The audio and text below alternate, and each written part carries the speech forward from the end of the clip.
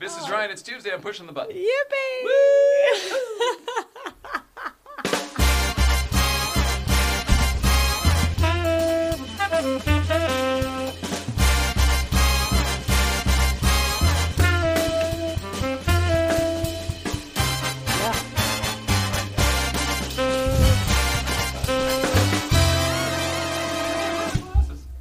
Can you see him over there? Can I have him? You're amazing. Thank you so much. Putting our guest to work already. I love having her here. Thanks, Diane. Let's see. All right. Hi, everybody. Hi, Hello, Mrs. Wright. Welcome hello. back. Get some of that echo out of here. All right, we're back in the old late night playset. Welcome back, everybody at home. Tonight is Tuesday, December 10th, 2019. My name is Jay Ryan. This is Nicole Ryan. We are the Ryans. And tonight's guest on the show is a good friend of ours, Diane Caffaretta. I don't know how far we go back. 4 or 5 years is what I'm thinking from when we bought the yellow car and we met you almost immediately. At least far that bet we get to. There's PCA time. Were you in the Porsche Owners Club as well? Yep. So there's time there as well. All right. She's going to be in here in a little bit. We're going to talk about Porsches. We're going to talk about racing, all sorts of stuff. Actually, anything you want to talk about, and nothing you don't. Oh, Mrs. Ryan, welcome back. How are you? You look so pretty. Saturdays and Sundays. Here it is, Tuesday. Thank you. I'm fine. Feeling the weekend still? Yeah, I'm learning to rest differently. It's great. Well, there's a lot of stuff. We had a big full weekend, which a lot of people probably know about because we saw a lot of people. But people probably don't know that you went out on a limb and tried something new yesterday. You actually tried a new, different. I don't want to say doctor. Would you say doctor? A new thing, trying something new. A new path of fixing me. A new path, yeah. It's existing. It's normal, but it's not typical. It's not stereotypical. It's a chiropractor that specializes in post-concussion disorder, kind of. And that's where we align, really, that's what MS is. It's a bunch of symptoms of post-concussive. There you go. You found stuff. somebody in the medical field, ancillarily, who does believe what you believe, which a lot of this stuff is trauma-based and drama-based, stuff from childhood even, and certainly maybe from your hockey days. Definitely, and it goes way further back. I mean, one of his first questions was, did you get dropped on your head? It's a Probably. fair question. People think it's a joke because, somebody's so dropped on their head when they're a kid. But it's fully true. It's fully true. Fully true, totally possible. And my answer is, I don't know, because my family and everyone I know lives in that age of, like, you don't talk about stuff like that. Also, because you never know. Kids were rubber back then. You just drop one, you pick it up. I mean, it's just how it was. And like I told him, I swam. They smoked and drank during pregnancy and everything back then, too. It was not an issue. Fine. And, like, I dove in. Now they're like, diving in water causes concussions. I'm like, he asked me about swimming, and hockey. He's like, did you get dropped? I'm like, I don't know. I played hockey and I swam and I danced and fell on hardwood floors a lot. Like, I don't know where it comes from, but like, I know that I helped. I'm not innocent in my body. Like, I drank like a fish. I did not take care of myself for years. All that means is I can fix it. So now I know how to do that, and I found someone that can help me do that. Awesome. It's great. It's a lot of different kinds of work, but it's good, and he knows. Shout out to Dr. Ben. Huge shout out to Dr. Ben. Thank you. Something new. So we'll keep checking in on you there. Okey but I can doke. tell that the moment you came back, your brain was much more alert, more present, more aware, Really? less foggy. Yeah, and then I told you too, you looked like you had been adjusted, which you hadn't been, but your body was much looser. You were not nearly as rigid, and the rigidity is what kind of makes you. Yeah. He gave me a little bit of hope that I haven't had in a while. So that speaks volumes for the rest of it. It's awesome. I'm going to thank you for sharing that, and I'm going to thank Diane for my glasses because now I can see you while you told me. Okay, Mrs. Ryan, there's a couple things. The weekend, we've got a video for us, so instead of talking about it, we may as well just play it if that's Awesome. all right. Yeah. We did a little bit of everything. There was Breakfast Club, there was Porsche Experience Center, and Malibu, I guess. All right. Roll it, Hal. Let's see where we were this week.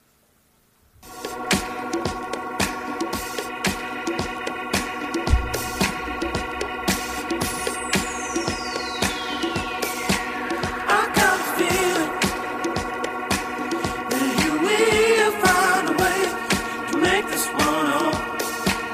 I stopped believing.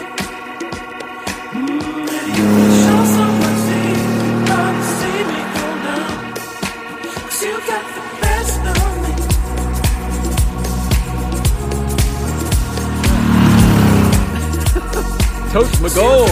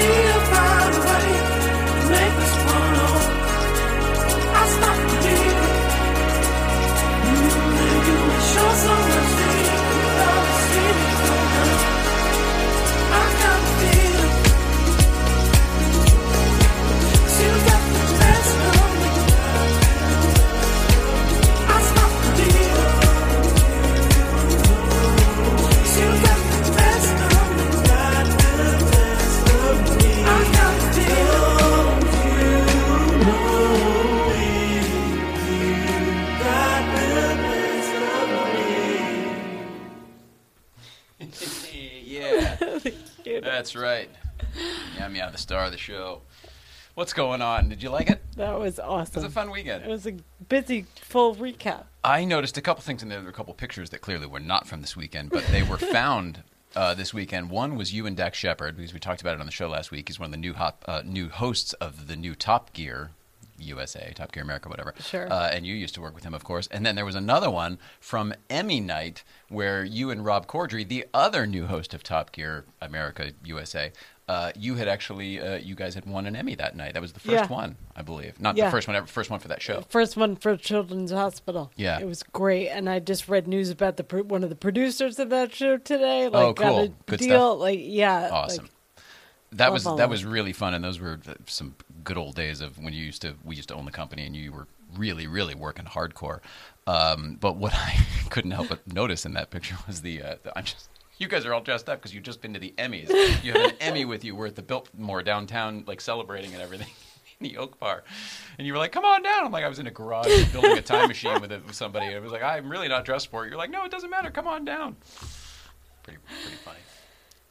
Holding an Emmy with all of you guys, and pretty fun. Although Cheers won its fair share of Emmys, I believe, so maybe it's not that far off. It was the post celebration, so all welcome. So fun. I just remember all the girls had kicked off. There was a pile in the corner underneath the curtains of high heels. All the high heels were over there, and all you guys was just kind of having a good time. It was a fun night. So I can't wait for the new Top Gear with a bunch of people you used to work with. That'll be fun. Me too. Happy for them. This is Ryan. The only last thing I have to do is East Coast feed. Okay. It's not new. I believe it's actually from before last week, but we didn't get to it. So let us take a look. Check in with Coraline. Oh, TBT's not right. There it is. East Coast feed. I believe we're at Coraline and Daddy. Let's see where we are. Hi, Jay Nicole. Say hi. East Coast feed. Tell them. East Coast feed. East Coast feed. Mr. and Mrs. Ryan. We're sitting here going to bed, and we read a book every night, because that's our pinky promise, right, Coraline? Right? And tonight we're reading I Am a Princess from Star Wars. And in it is Jabba the Hutt, right? What does Jabba the Hutt say? Can you tell Jay? Blub, blub, blub. We know how much you love that, Jay. That was it. We thought of you tonight while reading our book, and want to say some random love. Love you guys. See you later. Bye. Gotta love that kid. Yeah. So the joke there, of course, was I'm not a Star Wars guy, as everyone who knows me knows. I know that's kind of really weird in this day's landscape. But having not grown up with the movies, it's always escaped me. You see the stuff I'm into, cars and other nerdery things. But so whenever, I don't know, this probably happened one time, but because it was so funny to him, he's latched onto it for life. I said, what's the name, the big guy, the blah, blah, blah, blah, the big blah, blah, blah, I'm going to get you, blah, blah, blah. And he was like, what are you talking? And finally we got to Jabba the Hutt. So forever he is permanently linked, Jabba the Hutt, blah, blah, blah, which of course he doesn't say at any point in the movie. So that's one of those things where it's become a thing, and it's not funny to anybody else, but to the two here. I remember the day he was like, I love the noise he makes. But you saw the new Star Wars ride, and neither one of us care about that stuff at all. But it looked amazing. It does look amazing. It looks like you're in the movie. It does look pretty fantastic. And I'm just going to say, dear Cass, I got Coraline some books when she was still not born yet. So feel free to pull those out if you're reading books all the time. I think there's a train one in there. Oh, I see. It's a little more apropos than Star Wars. I guess maybe for our life, but for his kid, I think Star Wars is where it's at. Yeah. Yeah, lives it, breathes it. You're probably right. It's part of the Force and everything. I'm a princess, I think that title was. I'm all in. Mrs. Ryan, it's time to ask the question that's on everyone's mind. What's going on, Mrs. Ryan? I'm a princess, too. Chickpeas are the new health food. Oh, it's not new. Let's hear it. Garbanzo beans to the rescue. Okay, they're nutrient dense. They're high in protein. So they're being looked at as an additive for a lot of things. Like Jessica Seinfeld puts spinach in brownies. Like you can put, it's neutral enough that you can put it in a lot of foods. Agreed. So you can get kind of, whatever. You can get kind of a creamy paste out of it. Yeah, you can use the juices as a substitute for egg whites. Wow, did not know that. Yeah, so there's lots of useful utilities for chickpeas. So I just grew up with them and love them. It's one of the few veggies I could just eat out of a can. Sounds gross, but you know what I mean? Like I don't mind them. It doesn't bother me. It's not like eating veggies to me. I used to eat them with canned mushrooms and French dressing from the salad bar in college. That's a whole different thing. Chickpeas are pretty good. With ranch and everything else. No, it was French dressing. It's not ranch. It wasn't creamy and gross. It's still gross. I'm not defending it. I was going to wear my sweatshirt. So speaking of college years, Donna, it's white. Michigan. Yeah. I love it, but it's white and it doesn't work on camera. Oh, well, whatever if you want, whatever. But you're right. I wear it out a lot. It'll be in a lot of photos, but I told you I would wear it on the show, and I realized it's the new one you just received? Yeah. Oh, that's nice. Yeah. It's warm as shit, but and I love it, but I'm not going to wear it on camera. But I'll say your name anyway. Thanks so much. Okay. Their apples communicate, like the chemical they release is ethylene. You probably know that. Are we talking about apples, the fruit, like the natural fruit on trees? No, go ahead. Okay, part of the ripening process of some fruits and vegetables, apples being notable for this, is that it releases ethylene, and that's a way that apples chemically communicate to other apples and other fruit that it's time to ripen. So, wow, like, hey, everybody, we're going to do this. Yeah, wow. It's time. So there's a way to reduce waste. It's been found out at the University of Pennsylvania. Shout out to them. My uncle went there. Is to monitor that process. And so they've created little ways to do that, to monitor the ethylene discharge, I guess. Basically, we're bugging the apples. The apple areas? Yeah. Yeah, we are. There's positives and negatives, like with everything, but it could potentially save a lot of waste of foods and stuff. In my mind, I'm thinking they're going to figure out whatever this thing is and then be able to synthesize it some other way. And look, we can ripen fruit whenever we want to. I think that's already happening, and I think another version of GMO almost. I think that's already happening because they transport fruit before it's ripe, and then they let it ripen indoors. Versions of that already happened. Yeah. So this is a way to pull the veil back and be like, listen, this is happening, but here's how. But let's be more aware of what's going on. You find the most interesting stuff. Thanks. That's wild. There is an Infinity owner in Canada, in Quebec, or an Infiniti dealership bought a Tesla for the mayor of this town in Quebec who only buys Infinitis and wanted an electric vehicle. Okay. And this Infiniti dealership was like, here's the next best thing. We're going to have a passenger EV in 2021. What we have is not optimal. But in the meantime, here's a Tesla. Wow, I don't even understand this at all. So an Infiniti dealership has a loyal customer in the town mayor, and the town mayor now doesn't want Infinitis anymore. He wants an EV, and Infiniti doesn't want one, but they want to keep him as a customer. So they say, let's just we'll lease you a Tesla or something like that, and then you drive that until ours comes out. That makes sense to me. Kind of, yeah. That's to keep him as a the nuts and customer, bolts. they're going to... I mean, I remember how many times... Remember when you turn in your Audi lease 6 months or a year early, and then BMW buys it out, and then, I mean, somehow that money gets... You know what I mean? There's always all comes from workarounds for somewhere. everything, and it all comes from somewhere. But Sure. this Infiniti dealer, That sounds like a hell of a customer It's- service, let alone just, maybe it's because it's the mayor. I don't it's know. a great PR stunt. But it's actually like for this guy, they love this mayor guy so much that they're like, we want to make sure you're taken care of, and we want whether that's us or another product. Here's the best that we can offer you until we have the best product that we think is available. Is he paying for it? I can't figure it out. Is it kickback? You know what I mean? Like, is he... I don't know. I am That's focusing amazing. on the positive, and that That's does awesome. not include the financial sharing Fair of enough. things. I'm going too deep.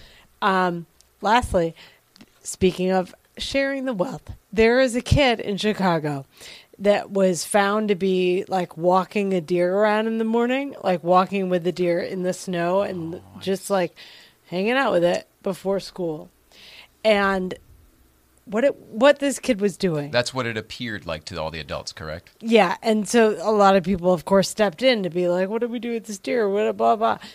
It's come to find out that this deer is actually blind. And this kid was like, I just want this deer to be okay. It was like pointing out food sources to this deer. What I saw, he would lead the deer over to like the grassy patch of it was in the road sometimes, or just in the town, in the street, not being able to really figure its way out. So this little kid was like, come on, buddy, like this way. Yeah. And wanted... And then, of course, the deer would follow him, according to the story I read.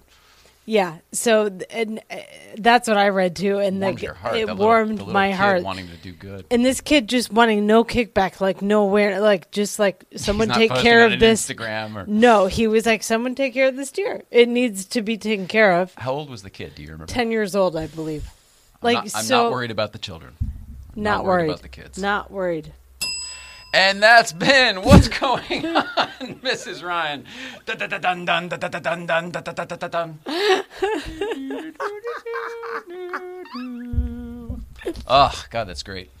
Diane, this is what we do. Hope you enjoyed it. Mrs. Ryan, let's take a quick break. We'll get Diane in here. More to come in a few minutes, ladies and gentlemen. Diane Cafferetta is going to be in here to talk about Porsche and all the things. You look lovely. The whole outfit, the whole thing.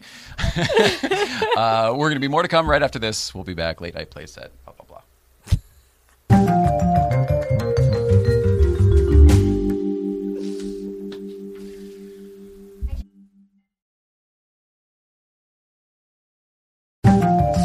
All right. In that case, let's bring it on back.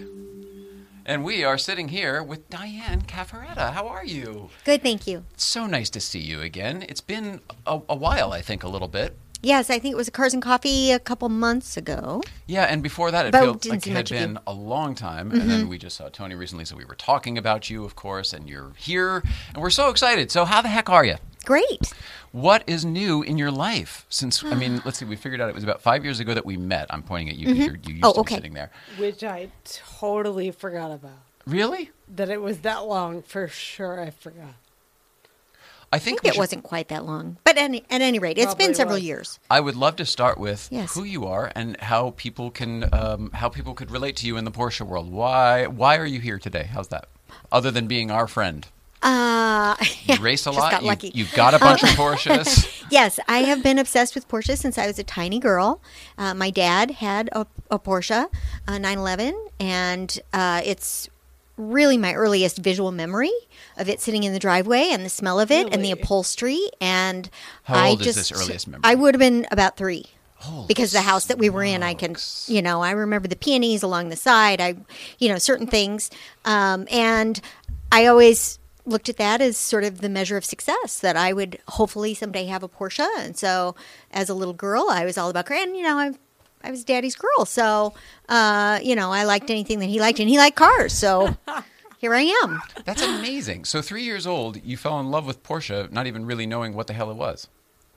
Right. But of course, it's associated with the fun of it, the driving it and the sound that it makes and all those things. I mean, objectively, right? It's fabulous. But did you get all of that at 3 years old? I think I learned to appreciate it, but the feeling. It was in the, The it was feeling in the DNA is- that early. it's just totally different than getting in a Buick, Yeah. which I love all cars. So I actually, but it's a different thing. Yeah. So. Wow, that's amazing. So that early on, did your dad have that Porsche throughout your life, or did he have other Porsches throughout? No, he actually switched to a Cutlass because the doors wouldn't freeze shut in the winter, which was That's a wise much choice. more like a Buick. Yes, we grew up in I grew up in Chicago, and I then don't know if I knew that about you. Yes, and then he had a 356 for a short time, which he sold In Chicago? in Chicago. I mean, that's not the best car to drive, I guess, in Chicago, right? well, With in the winter summer, weathers? in the summer it would be, but yeah, most of the time not so much. All And 3 months of summer in the Midwest. Well, it's not just an old classic car. I mean, it's a 6-volt. There's a lot of headache to go with it. right, A lot right. of effort. Yes. And then fast forward to 2004, I got my first Porsche. And So that gap, yeah. you just loved Porsche, but you were working on yourself and your career I and was, everything else. yeah, I was getting a bunch of graduate degrees and figuring out what I was going to do with my life. And yeah, car was not really interesting. I had a Suzuki Samurai. I had. Did you really? Yes, I almost had a killed on one of Camaro. those. I had a 1969 Delta 88, all of which Oh, I wow. loved, totally loved. These are all so- over the spectrum, too. All These over are all the different spectrum. types. I truly love cars. What does the Delta look like? I have no It's idea. 18 feet long, and it will fit 8 sorority girls. And in college, I had this thing. It had a huge engine, and it was just super fun. Where did you go to Oh my college? gosh. Indiana Oh, University. okay. Yeah. So from Chicago to Indiana? So it's kind of the same neck of the woods, at least. Not Is too that far, yeah. Still Midwest? Do they count that the Midwest? Oh, very much, yes. Very Midwestern. Are you a Midwestern girl? Yes. When did you move out to Los Angeles then? 2001. I moved out to California in 93. Oh, okay. 93. So that Had would to have been think a better about that. question then. When did you move to California? 93. And then was that at school or? Right. So I went to, I had to think about the years. Well, Been a you long said time. you got a bunch of But yeah. degrees, so I'm thinking it's more than just Indiana.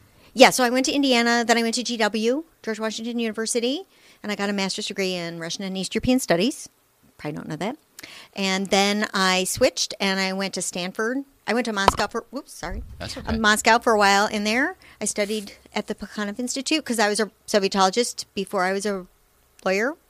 You guys are looking really No, I'm fascinated by. I've always I known you were guess it never incredibly came smart. I've always just talking to Yep. you for 5 minutes. I know you're very, very smart. Well, now thank you. hearing this, the background of what got you to the person that we talk to when we see you is kind of fascinating to me. I'm sorry it took this long. That's okay. So And so so- a Sovietologist? Yes. Someone who So studies the back in the Soviet day, ways? we studied, Soviet ways, exactly. So we studied the Kremlin and who was, up on top of the Kremlin during the parades and what order they were in. It would show who had power and, all that kind of analysis These are back in the red- Cold War red- days. Red days, yeah. Yeah. And so I Were you thought just I was going to interested? be. Were you just interested in that, or I was because very because of the political climate at the time? I was very interested because I was a linguist. So I studied Russian and I loved Russian. I'm quarter Ukrainian, so I had interest in that area. And once you start studying it, you realize how fascinating it is, and just like, really, that's how it works over there. And so, How many languages do you speak? We're jumping all around, but how many? I feel like it's more than just English and Russian. well, English right now. I'm pretty rusty on all the others because I don't use them very much. Practice, But I yeah. studied a lot of French and German and Russian, and at the time I was pretty good. That's French, German, Russian, England. That's 4. Well, yeah.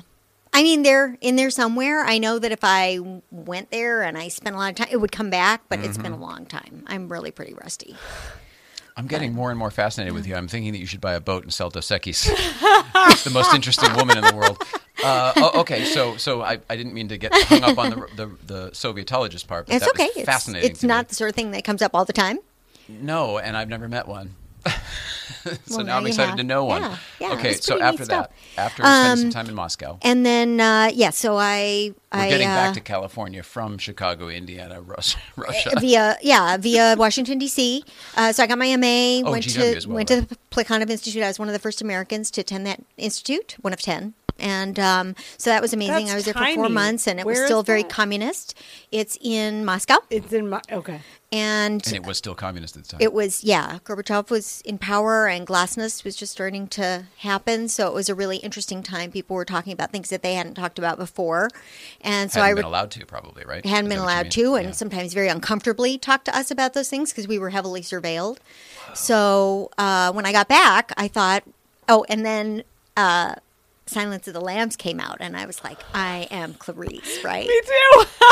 And so I thought, there are only so many things a Sovietologist could do. And so, I Agent thought, Starling. Over yeah, so I thought I will be an agent, a counterespionage agent. And so I applied, and I went through the whole process. And every time I went over there, they'd pat me on the back, and I had the Russian test and intelligence test, all these things, and feel like they'd can't wait want to get you. you on board. And Yeah. the NSA had tried to recruit me, and then there was a hiring freeze, Oh, and geez. I was just distraught. Now, sometimes these things happen, and you look back later, and you're like, "Phew, thank goodness."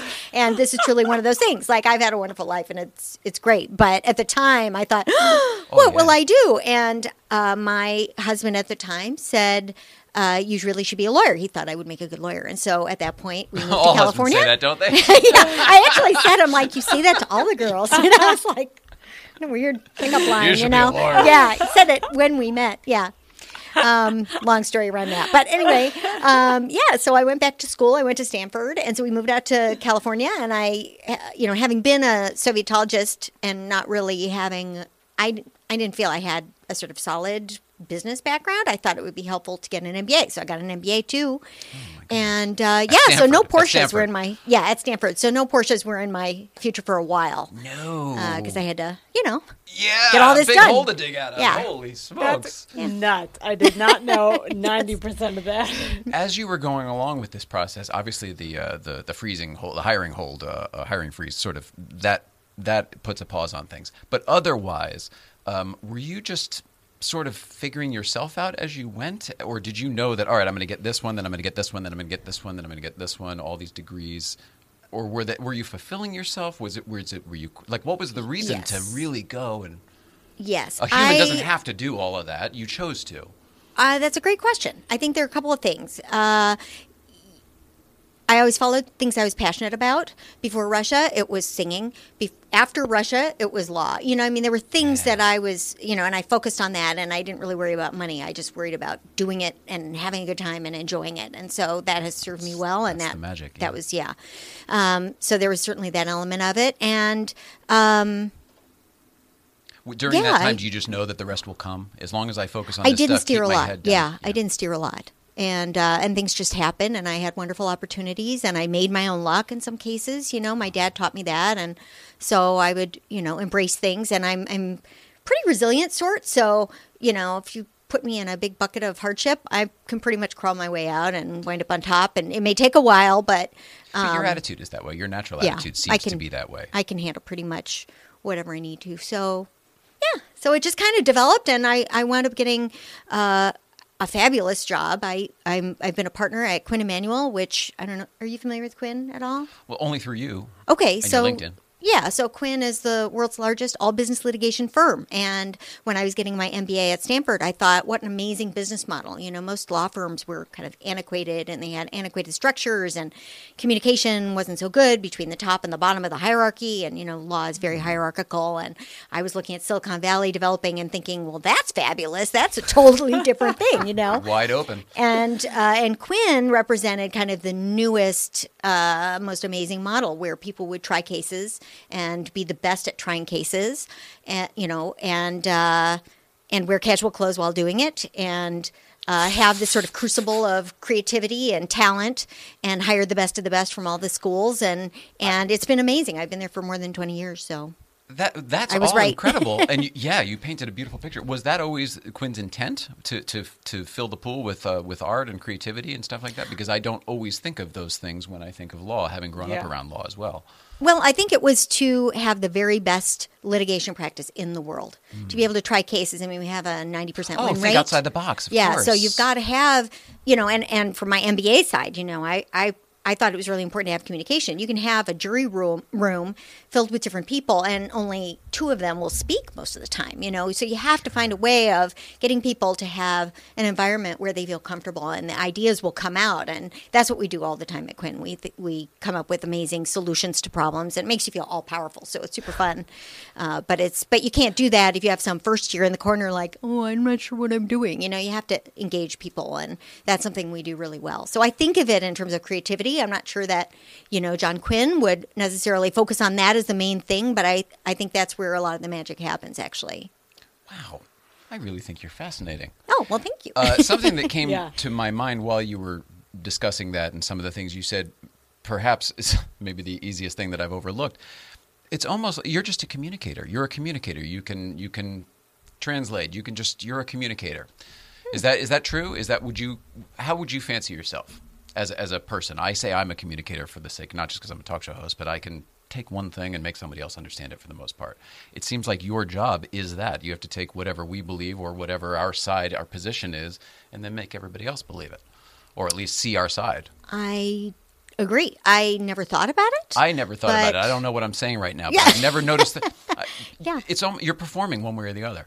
Yes, and you do have to, communication is about really having somebody hear you and understand you, and vice versa, right? So I need to be able to explain, a technology often to a jury. So I need to understand it well enough so that I can explain it to somebody else. And that's really a joyful thing, right? To be able to share something like that with people and have them. But the ability to be Light able to up. break something down and then to its simplest form and then rebuild it for someone so that they can understand it in a different way is a skill. And that's something that a lot of people can't do at all. That's true. Tony can do it.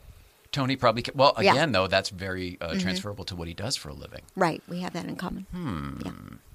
So yes, I do a lot of communication, and I'm also kind of a fighter. I really love litigation. I love the game of it, and I love doing So it. you enjoy the process as well. Oh, very much. It's intriguing to try to outwit people. I have very often in my cases, I have very challenging cases. We get the cases where people are like, "Oh, I tried this other lawyer, it didn't work out. I need the best of the best." We've gotten to this point, basically. Yeah, or big cases like Samsung or Lehman Brothers. I've done all these cases where you had serious billions of dollars at stake, and so you get really bad conduct on the other side sometimes, or just a lot of money behind the positions that are taken. And so you really have to be clever in order to figure out how to expose what's going on and how to reveal the truth. And so that is really motivating, when... and it can be on kind of any level. It could be on what they're hiding in discovery, right? It still kind of revs me up. I was that kid in the play yard that was like, you can't do that to him. Yes. That's totally me. So. Well, that may be kind of what I'm talking about then, and I just don't know how to communicate it. It's almost like you can see through the bullshit, find the nugget, and then pull that out and extrapolate, and then only look at this nugget. Very good. Yes, exactly. Yes. So I'm often exposing the hanky-panky. And so it's pulling out. Sometimes it's just a common sense. And, sometimes I get clients they're not quite seeing like, well, we could just say this. And I say, no, but you want to say There's a this because reason. it shows how unreasonable they were when they did this and they didn't think that we were going to catch them. But that really exposes that this was actually intentional. Right. And now I need to pull that out and give me positioning. 2 more examples of that. And now I've got a very different looking case, right? So. I find that you're really good at translating the emotion behind things with the intellectual intelligence and framework that exists. And that, to me, speaks really loudly about how Porsche reinvents itself by doing the same thing better. Evolution, you mean? Yeah, it's all refinement of like you every time we talk you have a different kind of client. And that's one of the things I love. Like you're not closed off to anything, I don't think, and that's only helped you translate. It's given you more breadth from which to translate. Mm-hmm. I think I'm saying. No, that's right. That's Out right. loud. Yeah, I have a range. I've represented Lehman Brothers, and I've represented It's funny. a You've been wonderful cannabis company. I mean, I've got them all. You've been at one place for 20 years, but I don't imagine that every case is completely different. I don't imagine anything gets boring. It never gets boring. That's true. That's true. What are your how? I don't want to spend too much time on your work, but I am fascinated, and I think Mrs. Ryan is too. The casual work attire thing was sort of a shocker to me. I'm picturing long hours. I worked on a lot of David E. Kelly law dramas. Oh, okay. Yeah. I worked on The Practice Yep. and Boston Legal and stuff like that. And my mom was a paralegal at whatever. So I grew up around the whole thing. I'm going to call it the system. I'm picturing when we had somebody on The Practice, we would have call it a cigarette company or something like that, and then they would go to our little firm from the show was too small to handle it. They'd have to go to this big high-rise firm over here and get with them, and then they'd have to. Are you in the big high-rise firm? Is that what's going on? Are you the Yes. specialist firm of like, no, we only deal with the Lehman Brothers, the big cases like that? It's not all big cases. I mean, I've Oh. represented a 4-person company against the wireless industry. But it's I do all kinds of stuff. But against the wireless industry is pretty big. That was big. Yeah, big. I have a cannabis company right now that is relatively small, but they have some valuable trademarks, and they're against another cannabis company. Oh, that makes sense. It's about the think of that challenge. stuff. It's not all the mega cases. Thank goodness. Not that they're not wonderful. They have their own level of wonderful, but we get a really good mix. Yeah. And now actually, one of the things that I've been working on, why I was just in New York last week, is I have a class action on behalf of models. So models it's not all the glamour that you would think that it is, where the agencies take advantage. Yeah, Wow. models. And so we have a class action, and we're on the plaintiff side, and we are making sure that they get paid for their, for usages, for, under New York labor law, we don't believe that they have. And then also I've just recently become the co-chair of our new practice area, which is really exciting. Congratulations. Within your Thank company? you. Yes, within our firm, it's the Sexual Harassment and Employment Discrimination Group, and it is a plaintiff side, victim side, Me Too practice, essentially. So, Well, this is very good. This is it's very, pretty very neat. timely right now. it's very timely. Yes. Very needed. Okay. So can we talk about what that's going to be? Because maybe you're going to change the whole. If you're figuring out how to do this, maybe you're going to. Everyone will copy you, and then this will be the new way. It's going to change things up, I think. There are many fine practitioners out there, right, doing this kind of work on the plaintiff side, but they can easily be outgunned by a company that has great resources and a lot of money and a lot of motivation to squelch it. And so we believe we're in a good position to change that dynamic. And so we're helping some women on a pro bono basis. We're doing some contingency cases. And it's very wide ranging. We did this sort of study to see, well, what industries should we target? That's what I was going to All of ask you. them. Where? Yes. Future. Yes, wherever there's a bad actor, and they're often, repeat perpetrators. So, you find one, you find the others. It's been really interesting, and I think it's just the tip of the iceberg. And a lot of it is about companies that, they're not really addressing it. They're kind of trying to deal with it, trying to manage the problem when it comes up, but they're not necessarily carrying through and making sure that the line employees, the managers, everybody is on board with, what needs to be done when somebody has this kind of experience. Moment, yeah. And so, Do you watch television at all? Are you a TV person? Not really a You TV don't- person. I don't imagine you have time for it. or like a movie person. There's a new show on Apple TV, the Oh, Apple yeah? Plus, Okay. called The Morning Show, and it's Jennifer Aniston and Reese Reese Witherspoon and Steve Oh, Carell. okay. It's a bunch of people, but it's basically a morning show, like a Good Morning America or a Today Show, where one of the anchors has to step down because of conduct and stuff, and then they're exploring it on all sides. Oh, sounds and it's interesting. uncomfortable, really uncomfortable sometimes, and it's educational sometimes, and entertaining sometimes. It's a very interesting thing to put all of us right in the room. And I would imagine that you have to deal with that, or you will be having to deal with that sort of stuff all the time. If you were a TV person, I was going to say, oh, you should check out Morning Show, but Well, maybe not. No, I will. I mean, I can always venture there. It's 10 hours, Yeah. though. You don't have 10 hours. I'm going to go back to the blue card. Yes. What was your childhood like? You told us a little bit about it and how you found the cars and everything. Were you this type of go-getter? Were you this type of... Sort of. My mom taught me how to read when I was 3, and she was early, right? 3? Yeah, she was a teacher and a wonderful. I had terrific parents, which is I think yeah, I mean, Huge that's help. why I'm here. I've got little pieces of all of them. My folks split up though when I was 5, and I lived with my dad. And but I saw my mom on the weekends and her new husband, who's my stepdad. And then my dad remarried when I was 10. And I grew up in Evanston, Illinois, which is a wonderful place to grow up. And then my other family lived in Villa Park, so we saw them every other weekend. And But I mean, you Yeah. in school and stuff, you're getting the good grades and doing Yeah. the AP classes and all that stuff. That seems like yeah, the but person who you are. not necessarily all of them. You know, like I did an advanced chemistry and physics and dropped out. I mean, I was just like, I can't do that. This is not me. I can't do it, or I no was- interest. Kind of when we got to moles, I was like, what? I think I was way too young to do that because I had skipped a grade, so I was younger, and I really don't think that the Undeveloped. accelerated class, I think it was just too much, and both of them together, I was just like, That's a lot. yeah. I like biology, but the sophomore year, it was supposed to be sophomore, junior, senior chem phys, and yeah, What, I wiped out grade did after you skip? first.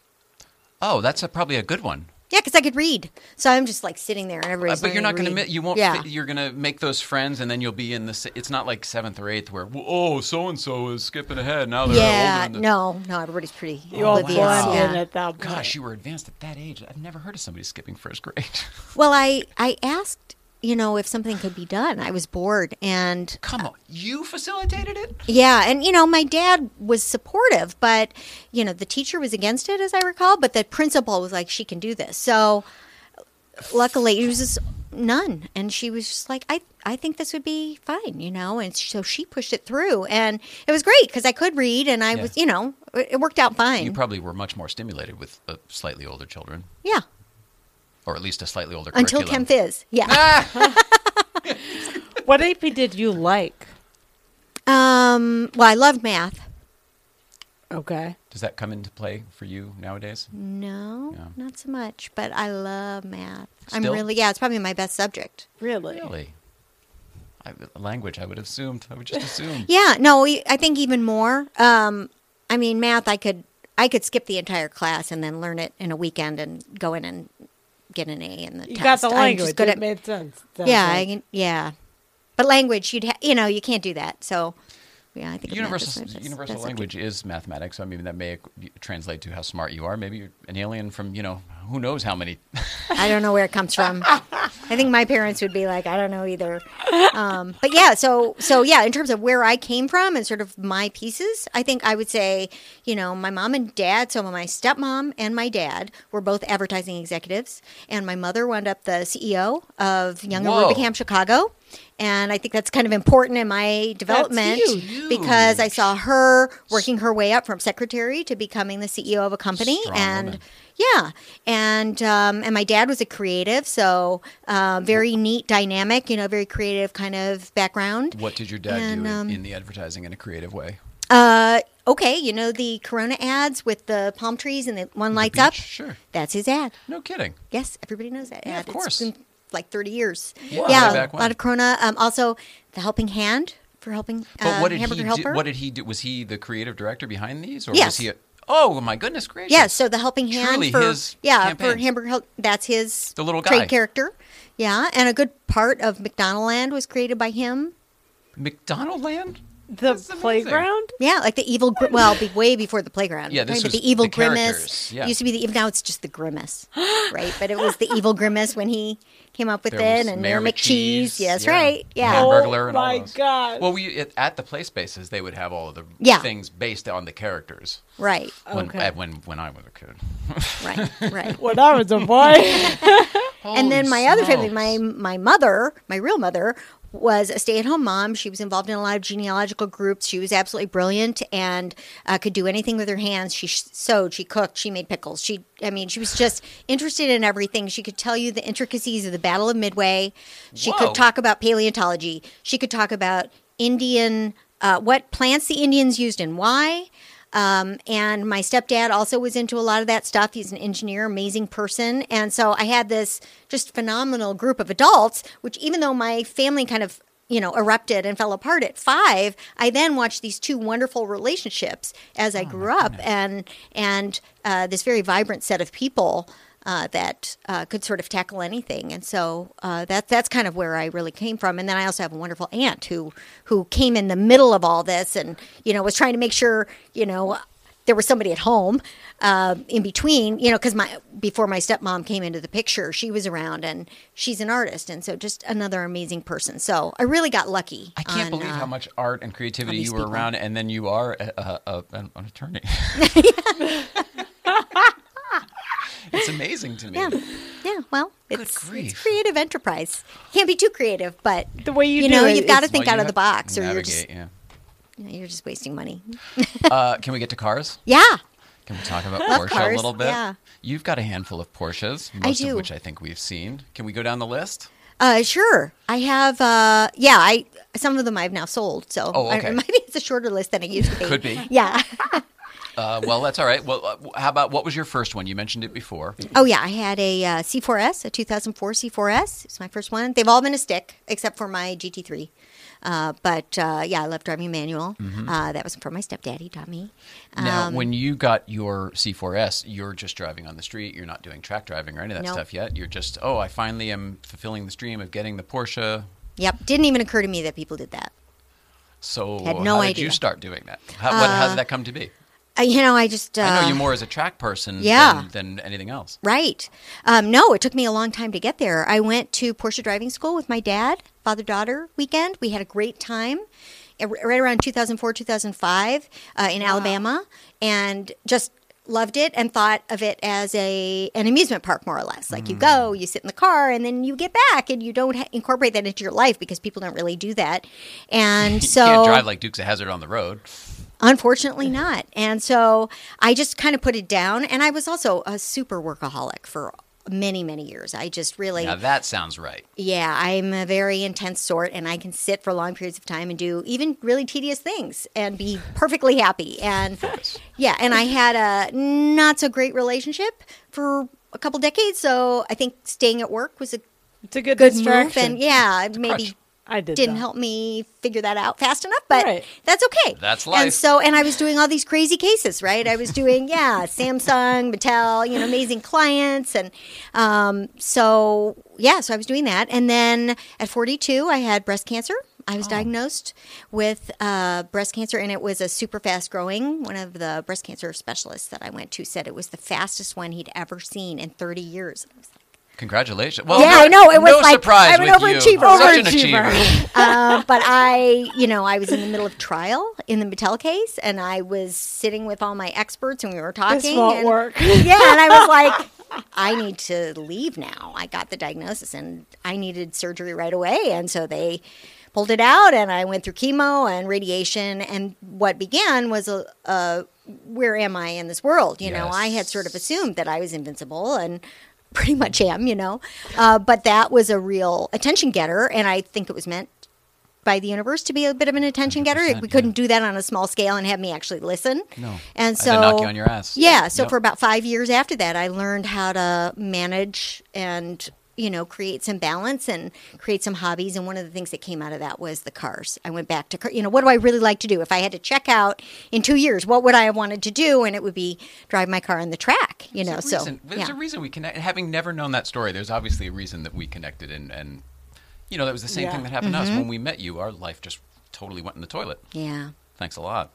Yeah, but you have to take these lessons, right? They're Exactly. lessons, and what do I do with this, Right. And so, And and sometimes you be can't willing see to it for a change. while. Be Yeah. willing to change. Be willing to throw it all out. So back to you, though. Yes. Back to you. No, Yes. I keep going. Oh, back to me. Okay, so I had the C4S, and I loved it, and then I got a turbo. It was Arctic Silver, Okay. and it was a Was that just an 2008. upgrade? Just It was that an kind of thing? upgrade, yeah. It was a great car, but then I wanted phone connectivity. That's right. So I had to buy a whole new car. Gotta work, damn it. Yeah. So I had basically the same. I had a 997 Generation 1 turbo, and I got a 997 2 turbo so that I could actually speak on the phone through the car because Porsche, as we all know, isn't real big on those niceties. And so that's what I drive today. It is my forever car. I call it forever because I will drive it as long as I can push in the clutch. And it's black on black, and it's beautiful and voluptuous, and it's sex on wheels. I mean, it's just beautiful. I love think that that's you've your seen daily. it. Yeah. Oh, many times. And it's Yeah, I my just daily love that driver. that's your Yeah, daily. it makes me feel super powerful. It's like I want to be over there, and I'm there, And And how about when you get out of yeah. it? I mean, you get surprise looks, you get that's right looks. I mean, there's all that stuff, and even when though you're it's doing clean, it for you, when it's clean, I get people because it's They still really look at it, beautiful. right? Yeah. If it's dirty, people just don't. They don't even know what it is. They're like, oh, it's one of those Porsches. They're all over LA. But yeah, I notice it when it's clean. I get the But talk about looks. When I come into the parking lot every night and I see that, I still get excited. you do still. Yeah. We do the same thing. Yeah. It's just. I mean, how lucky am I to have this? It's something about always turn around, always turn back and look, or whatever. Like Yeah. it's your lover or whatever, just passing. Okay, well that's one turbo, but you had Yeah. the GT3. Do you still have the So I GT3? had two turbos, and then I got the GT3 for track because I thought that was a good idea, and I didn't really have a But lot of when good did you advice. So you had the turbo and you started doing track days, and you decided to get a track car. Yes, I started with the black turbo, Mm-hmm. and I actually started with autocross.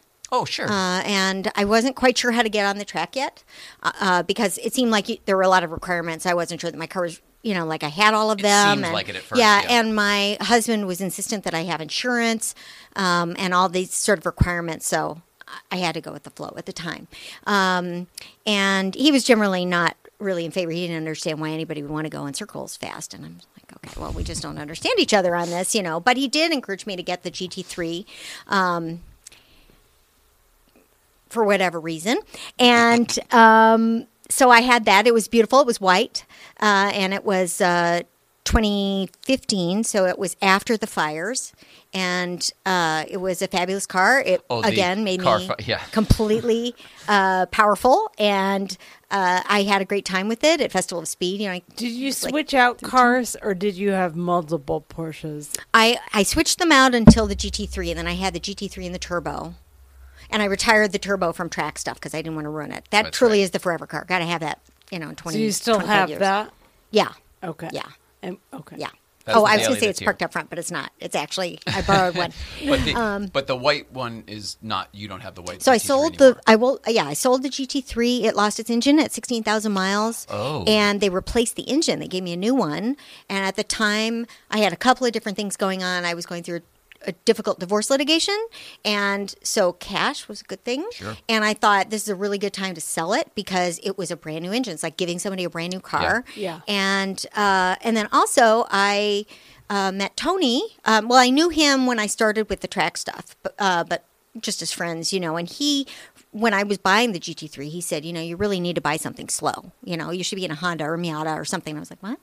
And so, but I was to in the learn to process of track? buying to really learn how to drive. yeah. And as you know, that's really Miata's important. a That's great- why a all great these call, yeah. and why these pro drivers all start with go-karts is you have to feel the car and you have to understand what's going on. You have to understand the physics and all that. So, but I was in the middle of buying the GT3 and I was smitten. Of course, who wouldn't be? Yeah. And so, Oh, yeah. Especially then when it was new. I mean, holy cow. It was hot. And so I wound up selling it to a girlfriend who also tracks her car, so I see it all the time. Oh, and lovely. It's still in the family. Yeah, it's still in the family, and she's another petite woman. So, and her That's husband had a awesome. GT3, so she knew what she was getting into. Oh, that's amazing. Same year and everything. So we see them all the time, and that's really cool. And then I got a Boxster, so I have a. Oh, that's a great race car. It's a fantastic car, and it took me a long time to appreciate it because it's mid-engine, which is like a fish out of water. I'm with you. Felt totally different.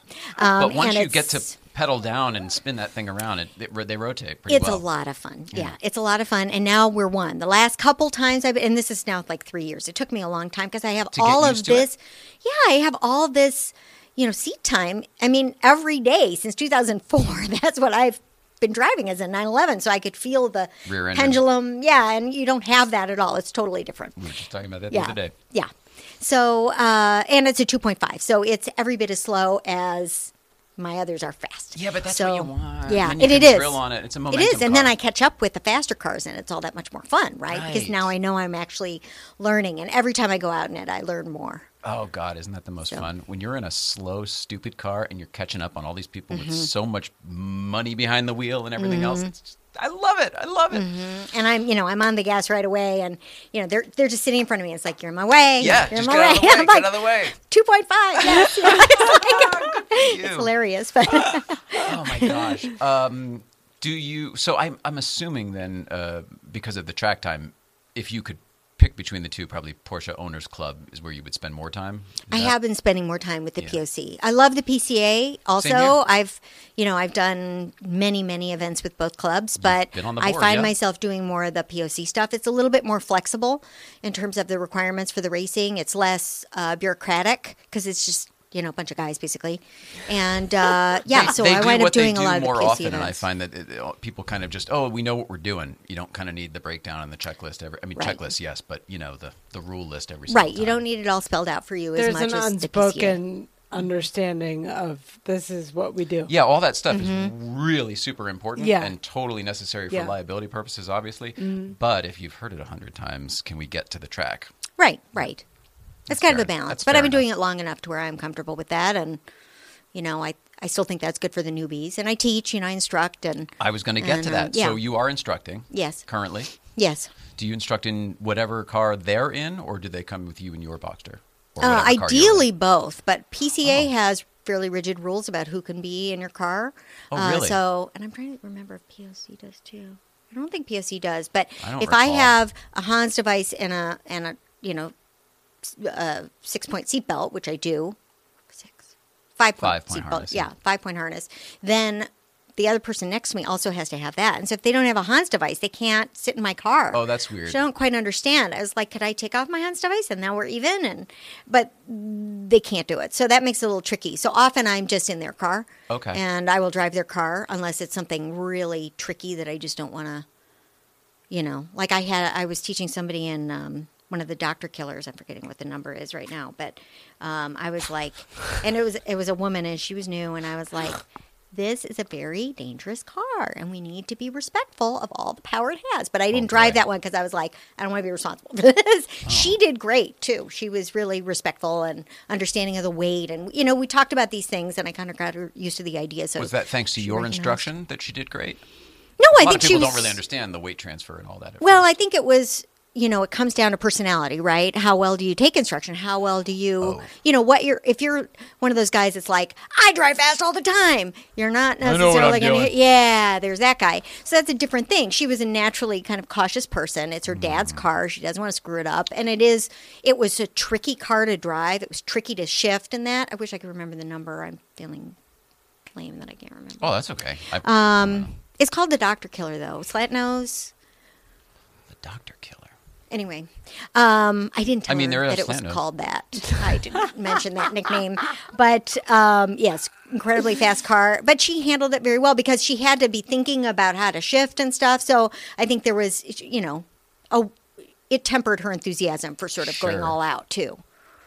But, There's a presence that it sounds like comes with that respect that she has for it. So maybe that helps. That's it. You're incredibly present all the time. That's one thing I've always known about you. When some people, you look them in the eye and they're there. Oh. And you're just there. You're present at all times, ready to go. Is that you, who you are? Is that your diet? Is that your energy? Is that your workout? Is that your is that just who you are? maybe it's my Midwestern upbringing. I don't know. It's a huge compliment, especially in Los Angeles, where a lot of people Yeah, it's hard to make a connection with. I don't like those people.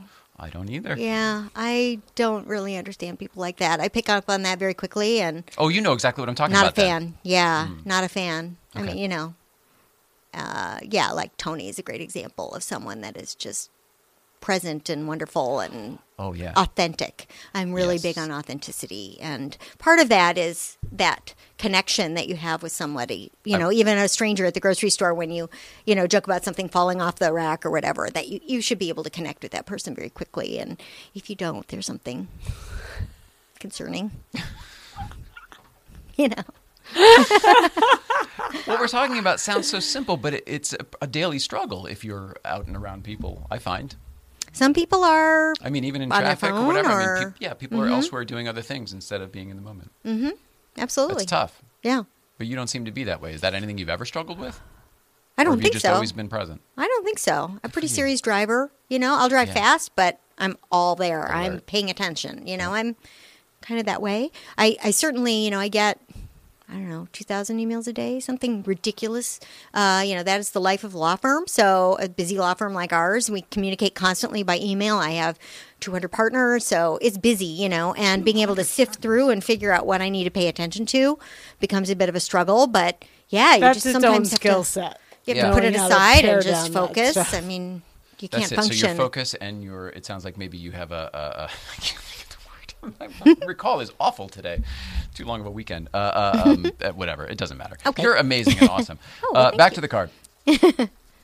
Were you ever into comedy at all? You're so quick and so smart. I was curious if you had ever enjoyed comedy or ever wanted to be funny or anything. You're pretty funny anyway, but you're I not. am? No, you're not often trying to be funny, and you're I think just I'm kind of adorably nerdy, funny. actually, but thank That's you. what makes you fun. Yeah, I think that's, yeah. Me too, and us too. Like it's the nerdery. It's, Yeah, yeah, the it's celebration of like whatever. Do you Right, enjoy comedy? right. Are you a fan of comedy? Yeah, sure. I mean, would you ever go to a comedy show? Oh, Do yeah. you watch comedy? Oh, movies definitely. and There's stuff like that? actually, I don't know if you've seen it, there's a great, what do you call it? It's like a series, but you can get it in video. I can loan it to you. But it's a show on comedy and the development of comedy over time with all these different comedians in it. Is Is it really CNN, good. The History of Comedy? Maybe. I don't know. Somebody gave it to me as a video set, so I don't remember. Oh, it sounds It's yellow. The boxes are yellow. Well, I love anyway, that. it's really interesting because it talks about the importance of satire and the importance about being able to laugh at yourself and all these things, which, not everybody gets. It's incredibly important. It was unintentional to lead to this, but Yeah. you're the perfect person to ask. I find that comedy is the landscape of the world is making comedy less funny because there's less places you can go. Everyone's everything's being taken more personally, Right. perhaps for good reason. I find that comedy is. I shouldn't say I find.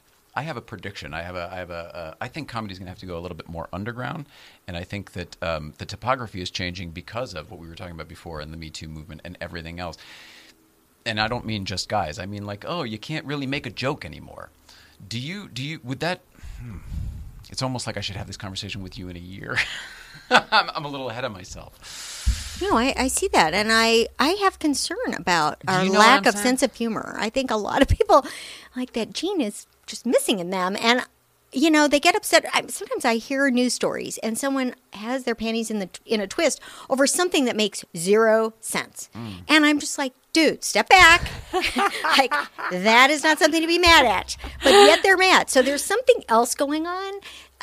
It's an That has caused some excuse. people to lose their sense of humor. But I think we need to retain it. And I think we do need to criticize. And I lived in the Soviet Union, so I know what it's like when nobody can criticize anybody. That's it's why a I'm- really dangerous world. And so as an ex-Sovietologist, I just find that incredibly troubling. And I think we all need to step. And sometimes people will say, oh, I'm not sure I should say this because you're now this Me Too person. And I'm like, no, that's hilarious, right? Because you can't lose your common sense. But some people have Right. just, I don't know whether they don't have enough in their lives or they need that drama. I think there's There's a lot of I that know going some on. people that are like that Yeah. feed on drama all the time. And if you're doing that, then you need to get all crazy about something random. And my life's too busy for that. That's it. So man. Zuckerman said the I same think there thing. are You're enough too brave busy. people out there.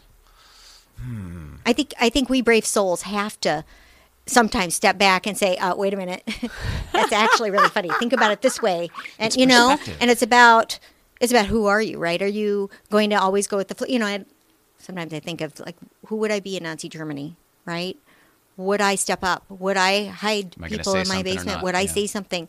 We don't know. We haven't walked in those shoes. But I would like to think that in a world where we can't talk about anything and it's feeling more and more Orwellian to me every day, that at least I'm the voice of, hey, rule of law is really good, individual rights, freedom of speech, that I try to be a champion for that in my own little way. And part of that is saying, no, that is funny, Right. Standing up for it. Yeah, I'm not going to be somebody who is, oh, can't say that, Right. You're not going to stifle me and run me down. Right. Boy, That's a dangerous I think world. this is We don't gonna- want to go yeah, there. but I think Yeah. this is going to become a much more important topic Agreed. in the next couple of years. It's I mean, already if it continues yeah, going in this direction. I agree. Yes. I feel like you're seeing early stories of it, and it's becoming more and more commonplace that people just don't understand. I feel like it's because they're not present. They're distracted by the phone and social media and like everything they think they need to pay attention to. Fake importance to a lot of bullshit stuff that And doesn't garner it. Yeah, and it's people like you that can see past all that, and you too, and me sometimes.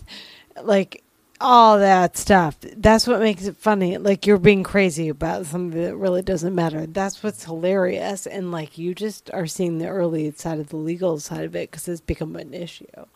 Yeah, I'm excited that you're on the forefront Yeah. of this other thing right now, that you are at your firm. I'm curious to see what you do with it. I hope that you will keep us abreast even off. It's Oh, an absolutely. interesting Yeah. perspective to have in that mix. I'm really glad. How are you doing? Do you feel good about this experience? I do. I'm having a great time. No, I mean, yeah, it's about over. I mean, we've gone pretty long. Oh, I was just going to say, kind of to your point, that one thing I noticed with this trend is that people, we seem to be in this weird pattern where we're all looking at differences all the time.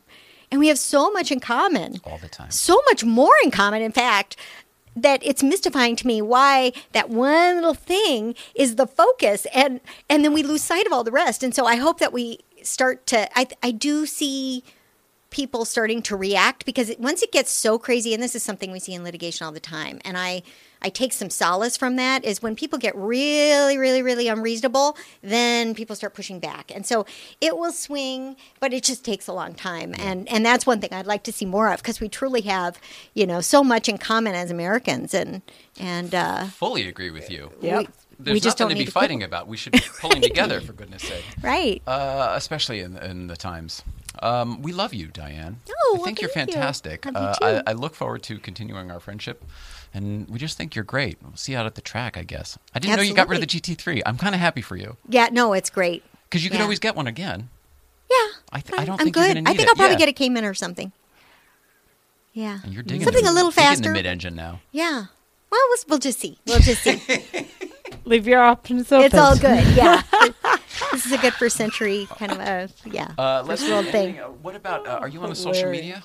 You're on Yes. social media, aren't you? Let's do a billboard segment here. This is the segment of the show where Diane will tell us where we can find her. Let's see, what about social media or any way to keep up with you? Anything you've got going on? okay. Anything at all? I'm on Facebook, but I'm very judicious about who I let be my friend. And but I can always be found at the firm. I'm at Quinn Emanuel, and my email is dianecafarata@quinnemanuel.com. And I have a website there. And one thing to look for on my personal bio page is my article on going from a very fast car to a slow car. It's called "Why I Sold My GT3 for a Couple of Hamsters." Come on! And it is, I was asked by the San Diego Club to write about my experience and what was important about it. And so anybody that's contemplating the I shift can't to a wait to smaller, read it. to a slower car can read this. I love it. I can't wait to That's read it. awesome. That's fantastic. Oh, gosh. I just adore you. Awesome. I just adore you. And we're not alone. Everybody does. All right. Let's see. Mrs. Ryan, what do we have tomorrow? Jordan Brady. Tomorrow is Jordan Brady. Director. He's a director, and he used to be a comedian? Or Sometimes he does stand up, I'm told. perfect producer, director, comedian. Love it. And then Thursday, we've got Martina Kwan, another Yeah. female race car driver. as well. You yeah, probably know Martina. Martina, right? Yeah, of course. Awesome. Oh, Love that'll it. be fun. Yeah. Mrs. Ryan, I love you so very much. Diane, we love you so very much. Thank you so much for being here. Love you Thank so you. much. We That love was fun. everybody at home. Please love one another, and we will see you all tomorrow with Jordan Brady. See you then.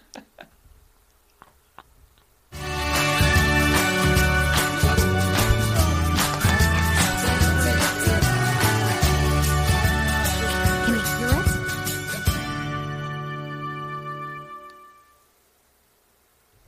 You're clear. Okay. That is so amazing. How did